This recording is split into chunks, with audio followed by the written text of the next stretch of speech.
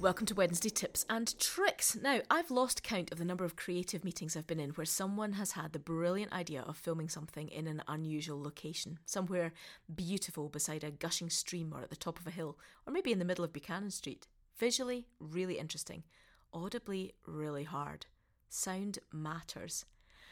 You can fix bad filming, but unless you are an expert at dubbing, it's very difficult to fix audio once you've shot something. So, think about it and test it before you start. Now, you can use the internal mic on your computer or phone, especially if you're working in a very quiet space, but you might want to invest in something that you can plug in that will record the audio separately. However, before you do that, think about the space that you're using. If you're inside, then you want to listen for a few things. So firstly, can you eliminate any external sources of noise? Now, I don't mean that you should go and kill your children, but if you can find a time when there's not much traffic or household activity is limited, then that's going to be a good start. I never record audio on a Tuesday morning because that's bin day in my street and it's disastrously noisy.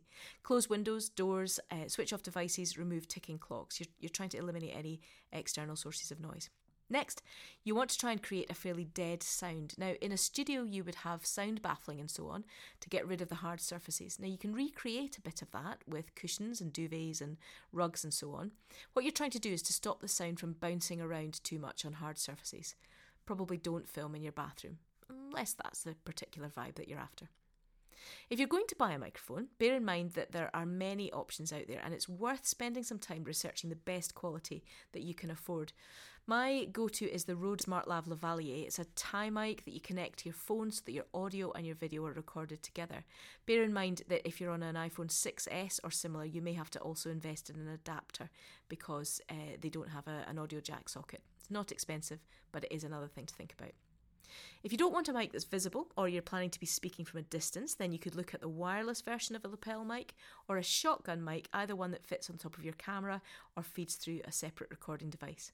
There are plenty of review websites that will help you negotiate this, and it's always worth thinking about whether you know someone who makes YouTube content or similar and asking their advice. You might be surprised at who you do know.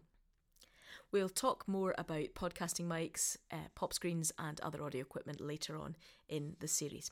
Finally, don't forget that if you're recording your audio and video separately, you'll save yourself endless problems in the edit stage by giving yourself a visual and audible cue like a hand clap so that it's easier to match your audio to your video in your editing timeline. There's lots of helpful advice out there on the web, either in video form or in online forums, but that, for me, is it for today. Thanks for tuning in. Join me on Friday for a wee treat.